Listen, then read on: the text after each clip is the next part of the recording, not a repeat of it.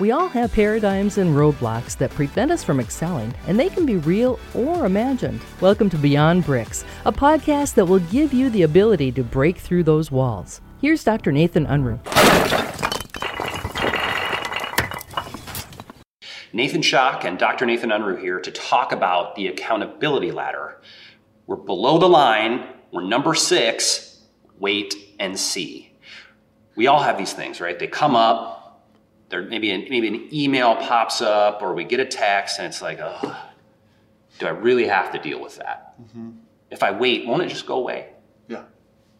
So, very common one. And again, taking action, not waiting for somebody else to take accountability, because that's really what we're doing when we're waiting and seeing. Yeah. Well, somebody else will do it. That's right. I'm just going to wait and see if somebody else does. I think a great example of wait and see is the group email that goes to 8 different people. Yep. Drives me crazy, because who's responsible? Yeah. So the person sending that email, I get trying to communicate and keep everybody in a loop, but rarely do those emails come with any who's responsible. Right.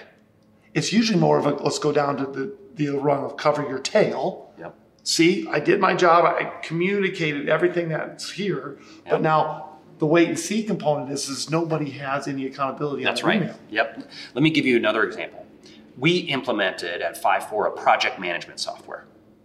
And when we started it, on each task, we were listing everyone who was involved in the task.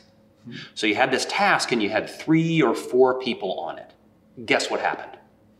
Everybody was waiting for someone else to take the next action. 100%. What really changed things, where we really started getting on what Jim Collins calls the flywheel of doing the work, was when we had only one person on a task at a time. Yeah. It's the person who has to perform the next thing to move it forward. Right.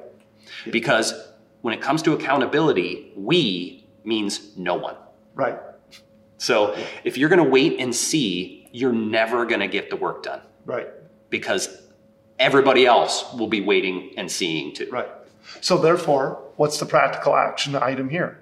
If you're involved in one of those emails or conversations, you can't wait and see. You got to ask a clarifying question. Yes.